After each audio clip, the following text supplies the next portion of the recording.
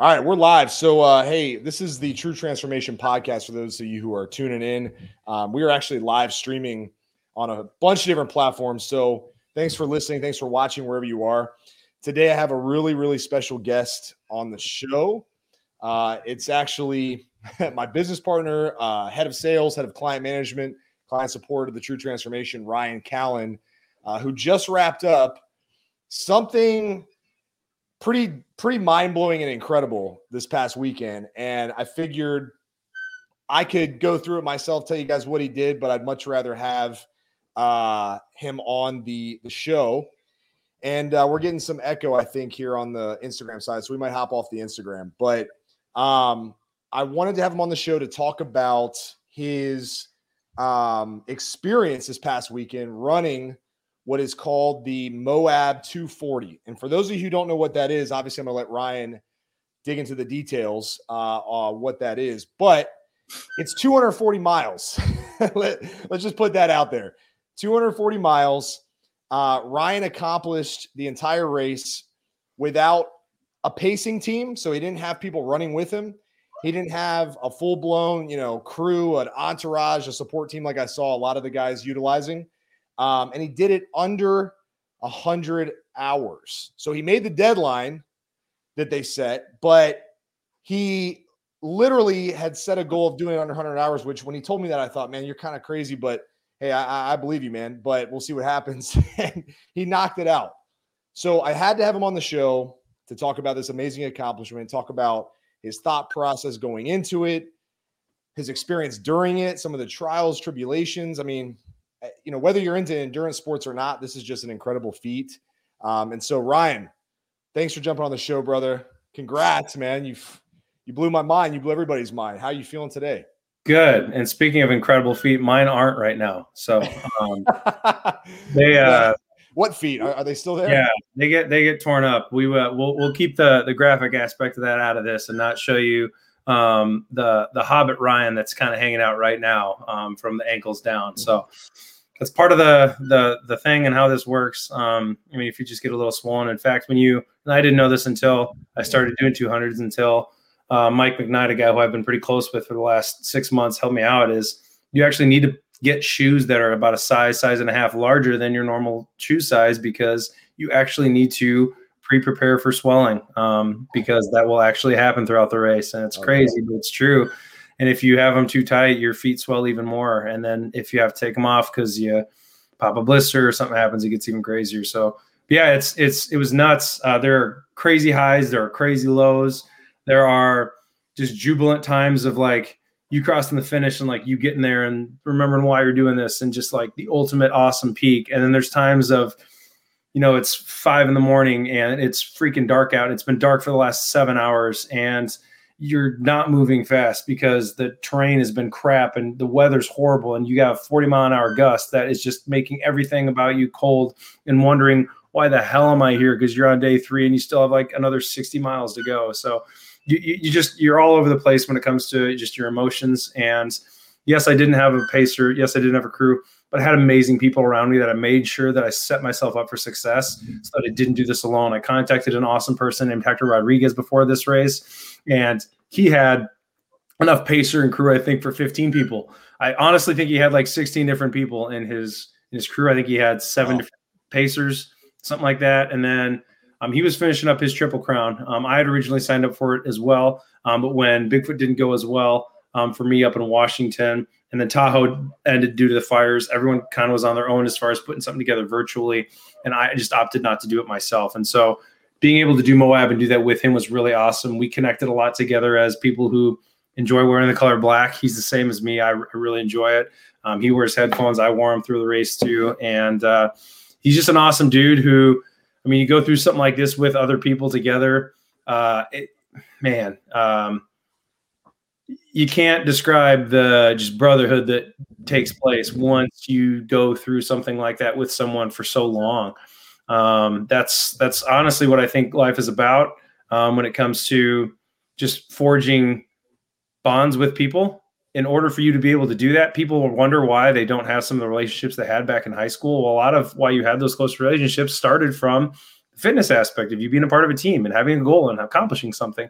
And then once you have that, the key thing that's so important with relationships, which is the fellowship aspect and you actually talking to them, well, that will come, but it needs to come from that first aspect as well.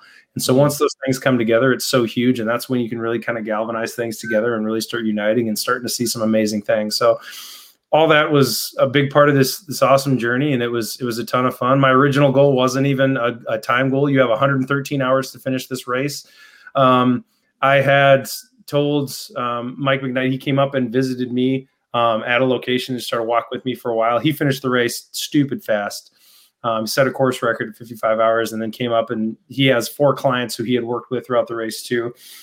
Just made sure they were doing good. And I told him, I said, you know what, my legs are feeling pretty good. I think I can, try for sub 100 tomorrow, but we'll see. Cause originally I just wanted to finish the thing, cause going from hundreds and some of the different stuff I had done to 200, it's a massive jump. And more importantly for myself, I just wanted to finish. So it was a lot, but we got her done, and it's a lot of fun to kind of reminisce and look back at some of the awesome people that helped me out along the way, for sure.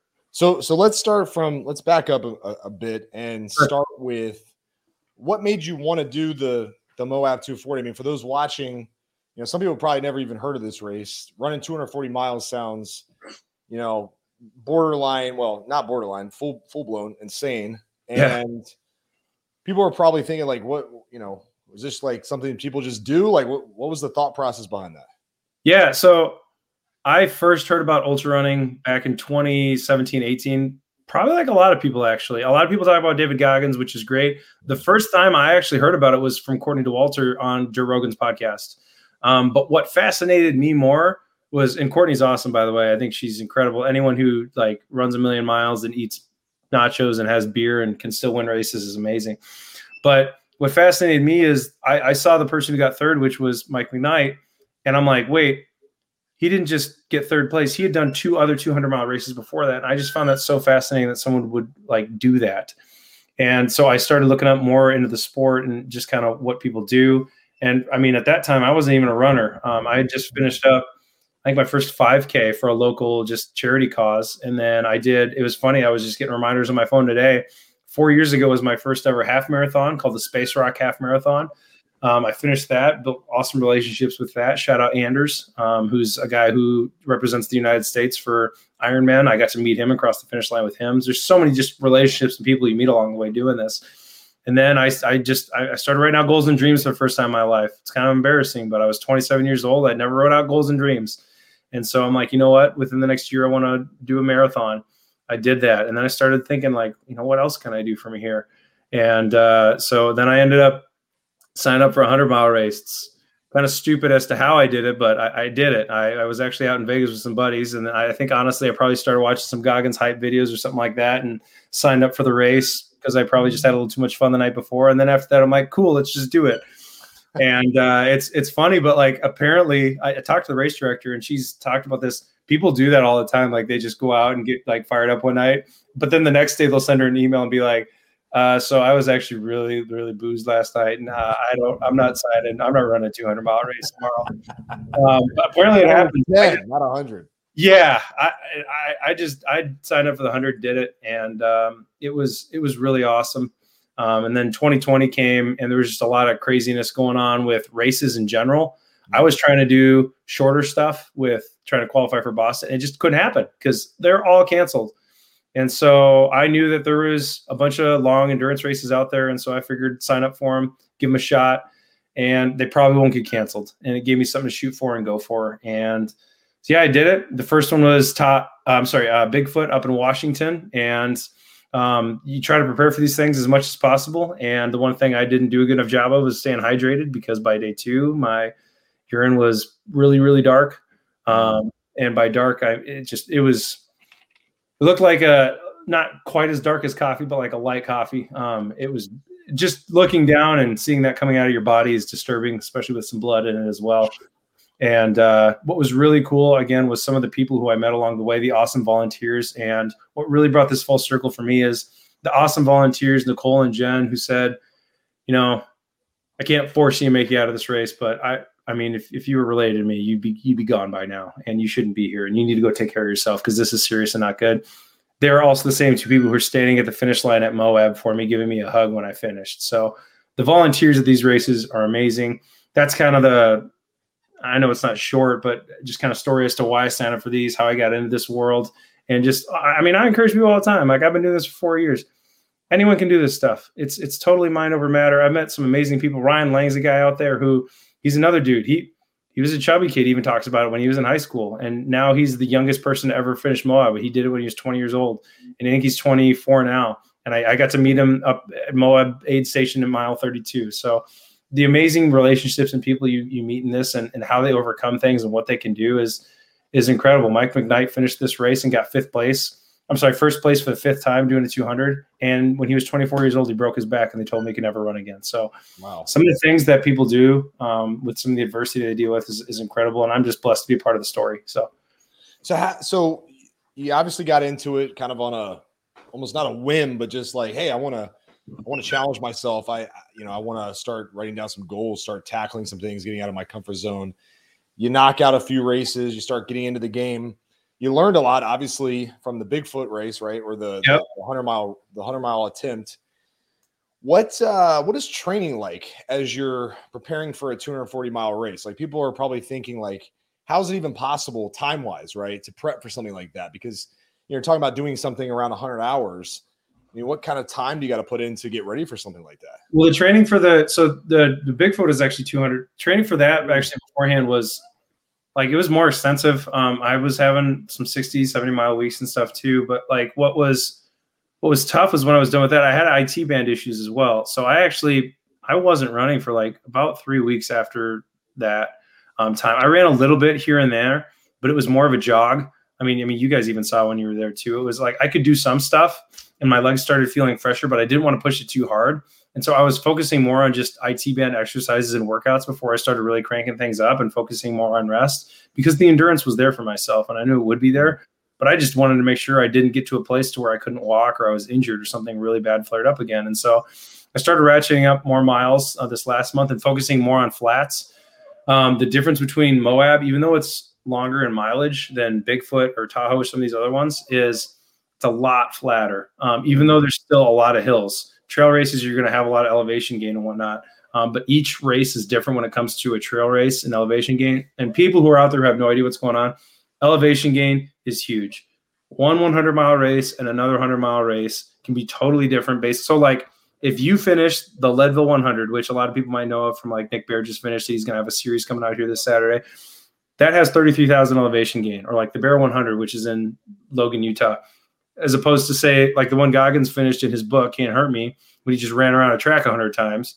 These are totally different races. And one person can finish one in like 18 hours and another one can finish one like 27. But the guy who did it in 27 might be way faster than 18. But the reason it's taking one person so long is literally because of that elevation. And it makes a massive difference in slowing you down.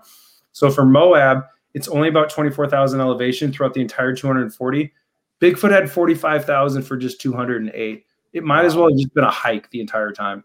It was just uphill, nonstop. I only ran like, 20 miles of my 91 that I had done at that race. Whereas Moab, I ran a significant amount because there were so many flats and places I could just go.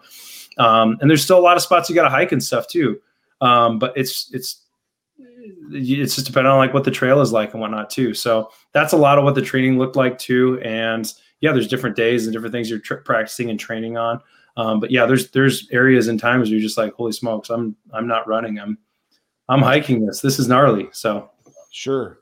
So I know, because those of you who don't know, like we hung out not too long before you ran Moab, literally about a month actually before. Yeah. And I remember when we were hanging out, like you said, I mean, your IT band had suffered some pretty bad damage from the race right prior to that. So it's almost like you had built up enough endurance from your previous training to feel relatively confident that, at least from an endurance standpoint, you were going to be okay. And the main concern was just, I don't want to get hurt, right? I don't want to get out there and have a debilitating injury where, I have to exit the course just because I literally can't walk. Yeah. So the training leading up to Moab was more, if I'm correct, or correct me if I'm wrong, but more like injury rehab a little bit. Yeah. Coupled with just, preventing something catastrophic from happening out on the course? Yeah. I had 6 different exercises, and you actually got to see it when you were there too, that I did on a day-by-day basis just to make sure I was and it's just base core strengthening of my IT band. I was making sure I was doing wall sits. I just had multiple different things where I was just making sure I was using band workouts as well to just strengthen the base core of that band and make sure that it wasn't tightening up or wasn't throwing me off. I had 0 issues with it the whole race, so it worked. Wow. I was doing it on a day-by-day basis. So that was a real big twist in making sure that I connected with Mike and talked to him about that. But then it was good for me to just be able to just make sure I could focus on some core movements as well and some of the other things that I need to do too. But yeah, I just not having to worry about that or deal with that was big. Honestly, the toughest thing for me is I knew it would be tough too. The lack of sleep is brutal, man. I'm a guy who likes to sleep. I like to get 8 hours a day, and when I don't, I suck. And you don't get 8 hours the whole week. At least I didn't. I think there's a couple of people maybe who do, but that's the hardest part. It's not like, you don't get sleep and you're not exerting energy. I mean, all you're doing is exerting energy. So let's walk through this. So you start the race, right? And you're at Moab. And you kick things off. What time did you kick the race off? What time? 6 a.m. Friday. So 6 a.m. Friday is when everyone starts. Yep. Right there at the RV park at Moab, Utah. And then you start heading down the street and everyone's going and it's really cool and everyone's cheering. You're like, oh, this is euphoric. This is awesome. And my favorite thing is, and I'll be posting these weekend. I took videos from day 1, and then I took a video from the morning of day 2, the evening of day 2, and the morning day 3. And then I have one on day 4 where I'm just looking at the camera. I'm just like, hey, what's up? It's what day is it? Monday. So you start. Oh yeah. So you just get to a point where you're just like, what is happening? Right. But you just keep pushing and keep going because you're just like, you've come this far. But you start there, and then the first day it's a lot more flat. There is some terrain where it's pretty gnarly, especially one of the downhills, to where it's like 1.5 miles of you go into this canyon, and it is just insane. I don't know the names as well as so many of the other runners and whatnot. But the view's crazy. There's awesome pictures, especially from the sites and stuff. You can go to the Moab 240 site and they have amazing pictures. There's camera people there on site who do an amazing job. And you can't even do justice with your own little cell phone and whatnot too. And I've tried put on some of the GoPro stuff, but it's a challenge because it's just additional stuff that you're trying to think about and worry about when you're just trying to run the race. So right. You also have to have someone there who's actually just doing that for you. But what kind of pace did you start out at? I'm just curious, because people are probably wondering, do you just try to get out of the gate and get down as far as possible, cover as much ground as possible? Sure. Or do you have kind of some targets in your head? That's a great question. So at Bigfoot, I tried to shoot. I saw it as like a normal race. I saw Ryan Langley I was talking about before. He shoots out. He's fast. I saw some of these other people, and I'm like, oh, I got to keep up with them. I got to do in order to keep my pace, I got to do really, really well. And it was 105 that first day, and I blew up. I went too hard, too fast. And so for this time, not worried about it. I'm just I'm going to take my time. I'm going to jog. If I have to walk up the uphills, basically the entire race, if there's uphills, if there's anything with an ascent at all, I'm hiking. Flats and downhills, you try to jog it as much as you can, especially if it's runnable terrain. There's going to be terrain that's not as runnable on your flats and downhills. You're just going to do your best. But anything that's really up, I'm typically not running because you're just going to be expending too much energy. And if you can hike it, you can actually hike/power walk at almost the same type pace as you would running. So might as well save yourself the energy. So sure. Even early on, even if you have more energy, again, I learned this lesson from before. This is not a Boston Marathon. If you're going quick, 3-hour or 4-hour, 5-hour race for a marathon. This is not even a 50-mile race. It's not a 100-mile race. We can do this in a day. When you have 113 hours to finish something, you have to be thinking so long term that the last thing that's on your mind is, I got to get done right now. I got to get done right now. It's what's going to help me to keep things going in the right direction to where I can ultimately finish and get across that line. And so I thought about that more than anything else, and just making sure I could have longevity as opposed to what is going to be a quick burst of speed. Yeah, there's going to be times where if it's a flat, I got 134 miles after I had just gotten some rest. I did, I think it was like 11-minute per mile pace for like 10 miles. I just crushed it. At that point, that's insane. But it's not something that like you're doing all the time because the terrain's not always going to be that way. So there's a lot of different variables. So that's a great question though. Yeah. I mean, so when you're running, or obviously you got a certain amount of time, you said 113 hours, right? To cross the finish line. So what did you do for rest? I mean, how did you take rest? Did you fall asleep somewhere? Like, how does that work? So there's aid stations that are spaced out throughout the entirety of this course. Okay. 240-mile course, and the gaps between the aids. Here's where this is so much different than any other race. Other races that are out there, and what I'm used to as well, you're going to have the longest gap, even on a 100-mile race, 50-mile, any of those 100K, you're going to have probably 8 to 10, 11 miles between an aid station max for a gap, which is still a decent amount of time as far as like in between aid stations. If you do a normal marathon, every like 5 miles, there's usually like you can pick up some gummies and you can get hydration of some sort. I don't know if you've ever done one yourself or even a half marathon. It's usually, every 3 to 5 miles like that. This race, there are segments where you have to go, like multiple segments where you have to go 20 to 26 miles without aid. Wow. And so you have your backpack. And I mean, here's the other thing too. This is not like you're just bolting Boston Marathon style on a flat course to get there. So if you have like, say, 4,000 elevation gain and you have a 23-mile segment, like, man, even the fastest people, like it's going to take them probably 4 or 5 hours. I'm not the fastest guy out there either. So if I'm not the fastest, there's a very real possibility you're going 7 hours without aid. And so you have to be stocked up. There is minimal requirements and emergency stuff you have to be having. You have to have an emergency blanket with you at all times. You have to have emergency whistle. You have to make sure you have emergency sleeping bag, all these different things. And this stuff adds up as far as you're carrying this too, remember, because you have to have it. In addition to the amount of water that you have to have, I had 3 liters on me at all times. And at the aid stations, when I knew I was going into a long segment, I forced myself to drink an uncomfortable amount of water because, and by you don't just drink regular water. They have what's called Tailwind at the aid stations. I prefer having my own different mixes of stuff. I actually use our endurance formula, and I mix it with a little bit of called Gnarly Nutrition for just flavoring reasons. But I didn't mix it at each aid station because it just takes a long time to mix and scoop and do all your stuff. They do it for you with the substance called Tailwind at all the aid stations. And because they already have that, it takes a while to like fill up all your bottles and do all that stuff and put it in the right place and have it all and everywhere. And because you already have your checklist of, am I eating enough calories? Am I doing that? I didn't do a good enough job of putting my sunscreen and my chapstick on as I'm all burnt and going to crap. But you have your different things that you're trying to do. Taking care of your feet at each aid station because maybe if it just rained, you have to avoid blisters. Do I need to rewrap stuff? That's what the runners are thinking about at these aid stations and what they need to be doing. And if you don't do one of those things right, it can really mess you up and throw you off your race.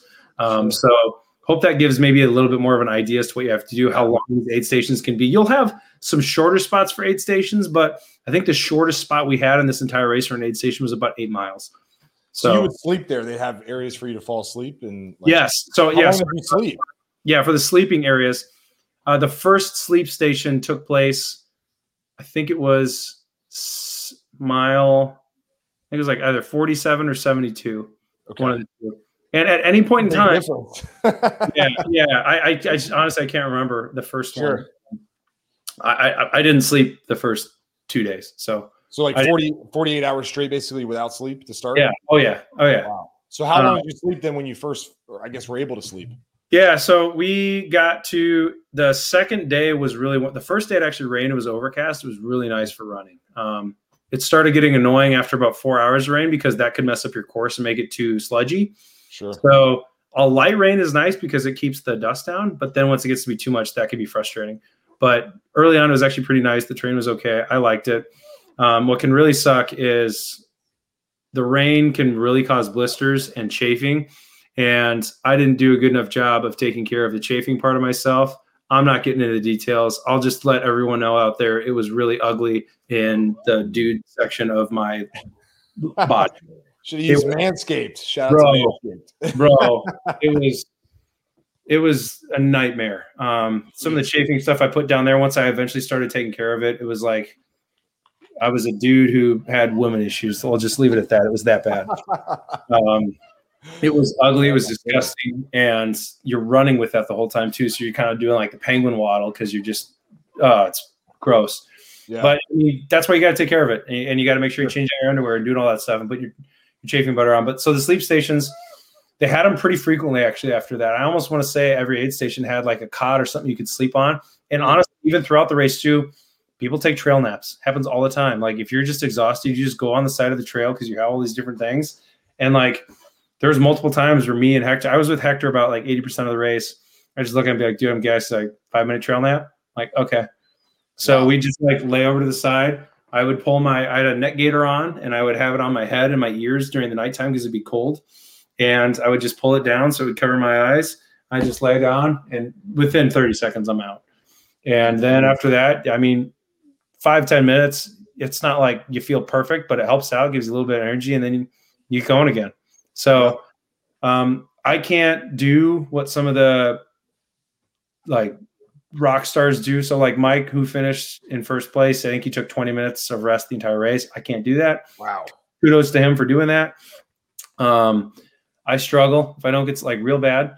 So the first night, no sleep. Second night, we tried sleeping we were at mile 102 and it was about 4:30 in the afternoon. It was really hot out. It was probably about 85, 90 degrees out.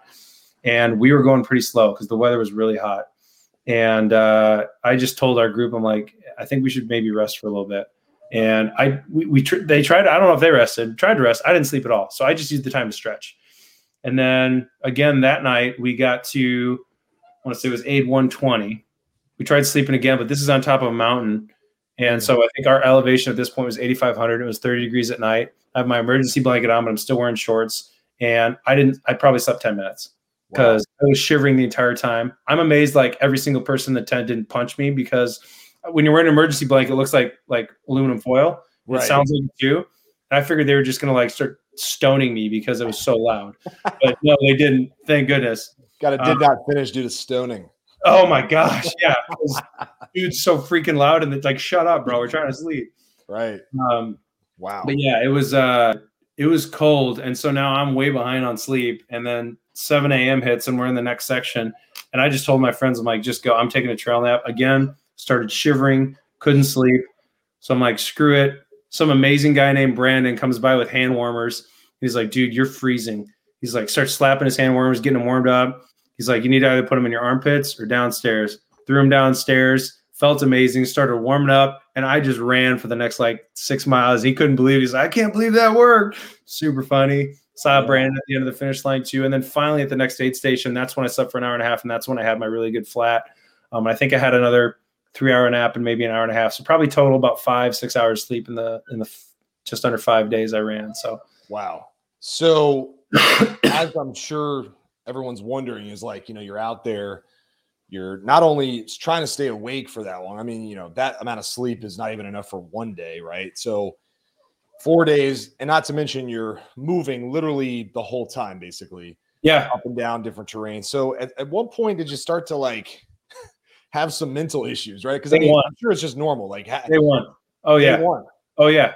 Because for me, it was, I had just dropped this last race. So I'm still in it was the first time I'd ever DNF from a race. And I was just very open with the people I was with. My brother calls it a gift because he can't do it, which is being able to be very vulnerable with strangers. But I don't see them as strangers when I'm kind of going through insane suffering with them. Sure. I start seeing as people I'm kind of bonding with. And honestly, this is all I have. I have these people. And if I don't open up with them and just let them know, I'm in to be quite frank, a shitty spot, it's going to really suck. And so I just let them know, hey, I'm not doing well. Here's what's not doing well. Here are the different things that are really frustrating me right now. Here's why I'm doing this. Here's what's going on. Why do you guys do this? Talk me through this stuff. Because I really struggle if it's just silent and I'm in my own thoughts and I'm in my own head for a long period of time. And so that's why surrounding yourself by other people, at least from my standpoint, is beneficial. Sure. And so that's why it's good to just make sure you aren't just alone by yourself for really long periods of time, at least from my standpoint. People who can do it, that's great. I personally can't. So the first night, though, there were some challenges for me. And there's spots where I was really high and just kept telling myself, man, I get to be here. This is so cool. And then there was times where I would just be like, oh man, like I need all the motivation in the world because it can't get any worse than this and everything hurts. And yeah, I think I told you guys, like, I just want to chuck my trekking poles as far as I can and just swear as loud as I can and see what happens. And it's not going to fix anything, but I want to. So did you hallucinate out there at all? I did. I saw 4 hippos riding a caboose. It was a red caboose. I knew I needed some sleep after that. So that was what day was that? That was the night. Let's see. So that would have been Sunday night. Yeah, Sunday night. Because it would have been the last time I slept. It would have been Monday morning. Yeah. And we got to the aid station and they were like, we're going to take 30. And then you ready? And I'm like, see ya. I'll catch up to you guys later. So, because I'm like, there's no way. Sure. Yeah, I'm like, I'm seeing stuff it's not there. So that's crazy, man. So, when did you know? Because, like, obviously, like, I'm sure, knowing at least myself, right? I've experienced hardships on races and stuff. I've never done 240 miles, but sure. I tore a bicep in Yeah. the middle of a Spartan race, and you know, there's always doubt that creeps in, like after you go through something like that, where like, oh, you're just like, don't want to get hurt, don't want anything bad to happen. Am I going to finish?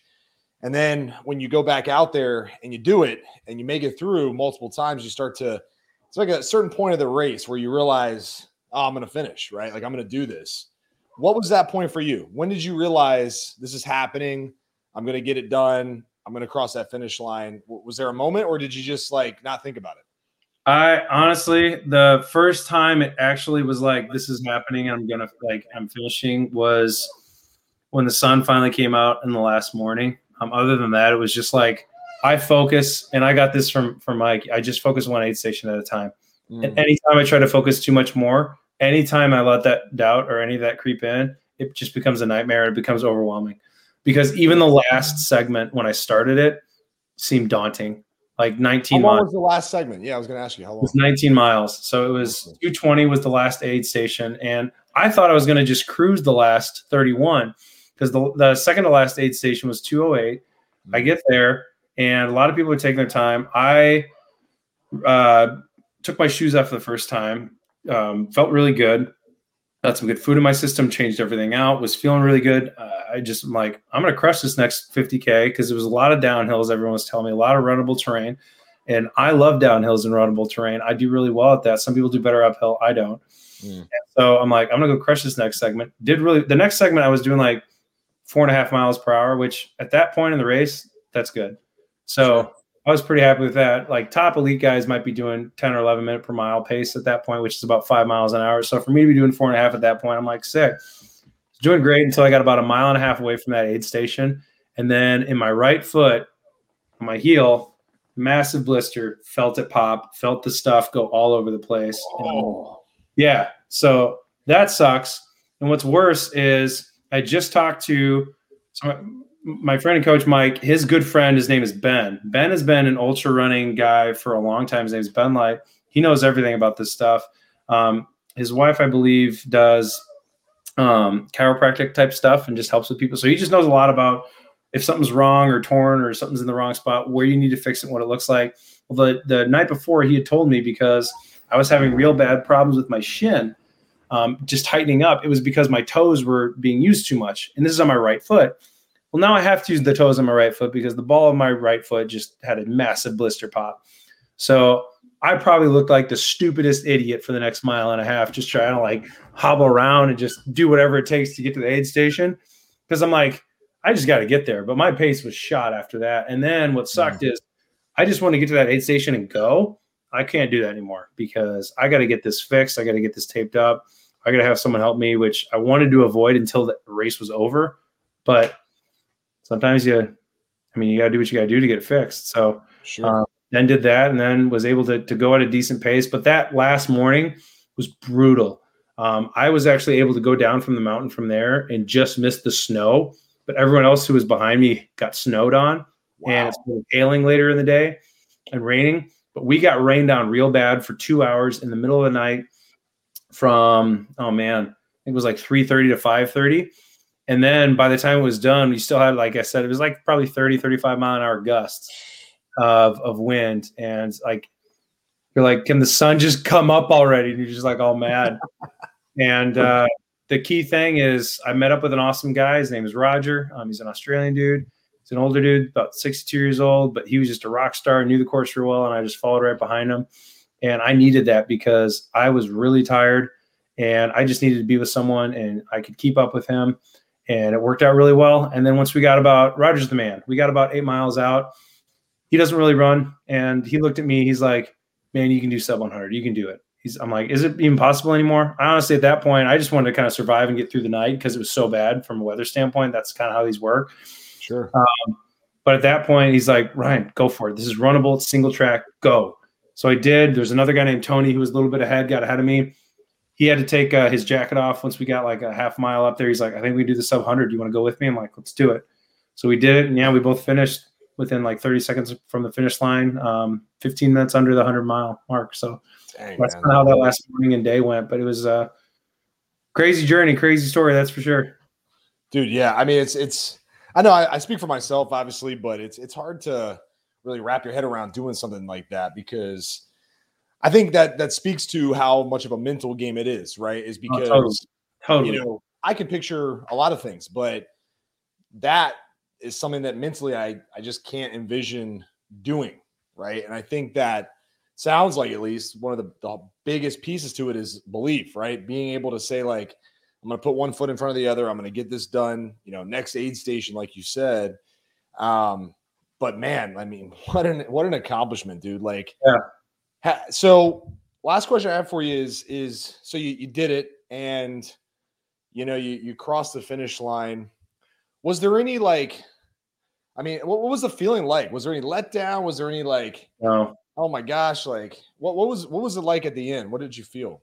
Last 2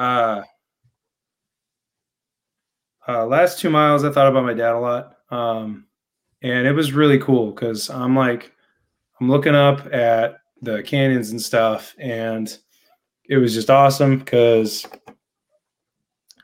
the last race sucked because when I dropped, it was on his birthday, and I couldn't have been in a more negative spot for a long time. It really sucked and wore at me and ate at me for a long time. And I didn't really tell anyone that it was his birthday, and it bothered me, but it bothered me a lot. And I run these races because he mattered to me a lot. He left an awesome legacy, and I want to leave that awesome legacy for the next generation and the people who are impacting my life, because that's what we have. We have these relationships. We have these people who are impacting our lives.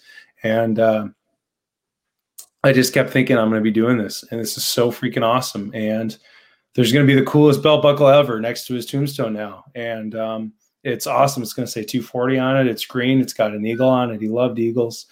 And I thought about that a lot. I thought about my family. I thought about all the people that mattered to me the most. I thought about all the people who helped me along this race.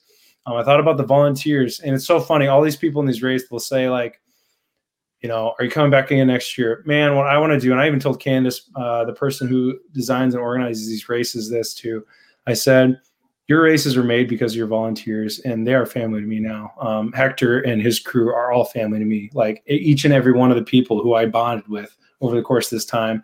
And like I mentioned to those volunteers, Jen and Nicole, like I mentioned, they were standing for me at the end when I finished the race. Mike was there for me at the end of the race when we got there, Ben, and just so many different people. All these people who I'd done the race with, I made sure I stayed and waited, because when they finished the race, the first thing I wanted to do is just give them a big hug and embrace them, because like the feeling of, you just did this. And this is not just a quick feat. This is something you remember for the rest of your life because of just the hell you go through in order to do it. So all those things are kind of running through my head while I was doing. Also, I was wearing pants before I got there. And then I got like a half mile away and I realized, oh crap, one, our logo is on my shorts. So I'm like, I got to take my pants off. But then two, my bib number is also on my shorts too. So I'm like, I for sure have to take my pants off. Otherwise, they're not going to even know who's crossing the finish line. So try to have some fun with it too. Honestly, I tried to balance out the serious stuff. I'm a serious guy, but I even told you this before the race. I want to be a little more loose in this race, and it helped me out a lot. And I was just trying to crack jokes as often as possible, trying to have some fun out there. Because with all the serious stuff that's out there too, you got to enjoy life and you got to have a blast. And so I really did. And it was amazing. It was awesome. And if you're not out there having a blast and just kind of making fun of yourself, like, what are you doing? Because you're doing something pretty crazy and stupid, and a lot of people think you're an idiot anyway. So it was a blast. It was a lot of fun, but it's ultimately really cool to be able to know that legacy that you're leaving and just what that's all about. So that was a ton of fun. I thought about people I work with, people who we work with all the time, our clients. Just so many different people have impacted my life and whatnot too. So it was really, really awesome. It was a memorable journey. And I know so many people are like, you come back next year, all that stuff. For me, what matters more is being able to continue to have impact on people's lives and just finding ultimately a challenge that's going to help me become a better person on a day in and day out basis. Because it's not the race. It's the journey it takes for you to get to that race in that moment that really matters. So that's what's really cool. And that's what I can't wait for what's next. Dude, that's awesome, man. Yeah. So, well, first of all, publicly, I'll just say I'm proud of you, man. Thanks, buddy. Our team, especially after what you've been through with multiple different parts of your life. I mean, we won't get into every single thing, but I know a lot about your history and some of the things you've overcome and some of the journeys you've been through, the ups and downs. So it's just as a teammate, man. I mean, I'm really, really just honored to have you on the team. Thanks, man. And I know our group of clients and our other team members were. I'll speak for myself, but I was checking your race update like 15, 20 times a day, I think. Yeah. I would check it before I go to sleep. I check it when I wake up, like kind of living through you a little bit. I know we're running a Spartan race together here in a couple of weeks. I've been training for it, actually. Oh, dude, hey, look, man, I'm going to be ready, man. Like, and by the way, anyone out there who wants to come too, we're going to be in Washington, D.C. Halloween weekend. We're doing a Spartan. And don't just think because I ran 240, I'm going to be pussing out and like not wanting to be like a back runner. Screw that. I can compete with this guy. So we're going to go out there and run hard and have some fun in the process and support anybody else who's out there with us for sure. So I'm looking forward to whatever is next. I know you'll probably think of something crazy. You'll probably, honestly, because we're going to be in the same area, I'm going to be looking to do stuff with you. Like the biggest thing for me, here's what I really learned a lot too. Like, one of my favorite people in this race was Hector. And here's why. If you go check out Hector, what he's all about is, and it's the same with Nick, and I've told you this too, like with whatever I do and whatever I want to just go with things too, community is so big and having a big impact on people around. It's funny, the place I'm even at right now is one of my buddies whose workout group I was a part of when I was out in California. And I even kind of snuck the name in while we were doing this, called Galvanize. Those are my brothers. Those are going to be the guys who are going to be there with me in the biggest and best moments of my life. They were there for me in the lowest moments of my life. You've got to have that community. You've got to have that brotherhood. And it doesn't matter essentially what you're doing, but as long as you're doing it together and you have others in your life, that is what matters. And making sure that you can get other people surrounded with you and they're all going to play their role. That's what's really huge and key. And it's not about one person. When Hector crossed the finish line, there's like 15 people behind him. It was so freaking awesome. And I had posted on Instagram just a quick embrace that I had with him. That's what it was all about for me. It was about those embraces. It was about those brotherhoods and those things, those bonds that are forged that I'll have forever. Every time I see Hector the rest of my life, every time I see Lars the rest of my life, like we have that. We have that time that we spent and no one can take that away. And so that's what's important for me, and being able to go through it and suffer through it and be able to do it on a journey with someone. It's not as much whatever it is in the end that we're going for that matters, but who you become along the way. And that's what we tell people when we're trying to have them join this program, honestly. And that's why I say that too, because look, you have your end goal of however much weight you want to lose. You want to be a better dad. You want to make sure you're there for someone, you want to set yourself up for having a significant other down the road. Whatever it is that your goal is, like the most important part of that is not that actual end goal. It's who you're becoming along the way, that process, because that is the destination. And that is what's going to allow you to become who you want to become. Because as we talk about all the time, this life, it moves quick. And so, did you make today count? Are you making it count? So that's what I'm fired up for. And I can't wait to do it with you, man. So absolutely, man. We got some good stuff on the horizon. I know we're going to tackle some big things and have some fun for sure, but test ourselves on the process. So excited, man. Well, hey, this is just one chapter that's closing. We got another one coming up next, but appreciate you taking the time to go through the journey, dude. What a story, what an accomplishment. It'll be something you remember forever. I'll remember it forever. I know that. So guys, those who are listening, make sure you check out Ryan. Make sure you connect with Ryan on all platforms here. I'll tag him in some of the comments so you guys can see what we're up to and make sure you follow along on his path and journey. So, Ryan, life moves fast, man. Appreciate you making it count. Thanks for hopping on the show, brother. And I'll talk to you soon, man. Sounds good. Peace.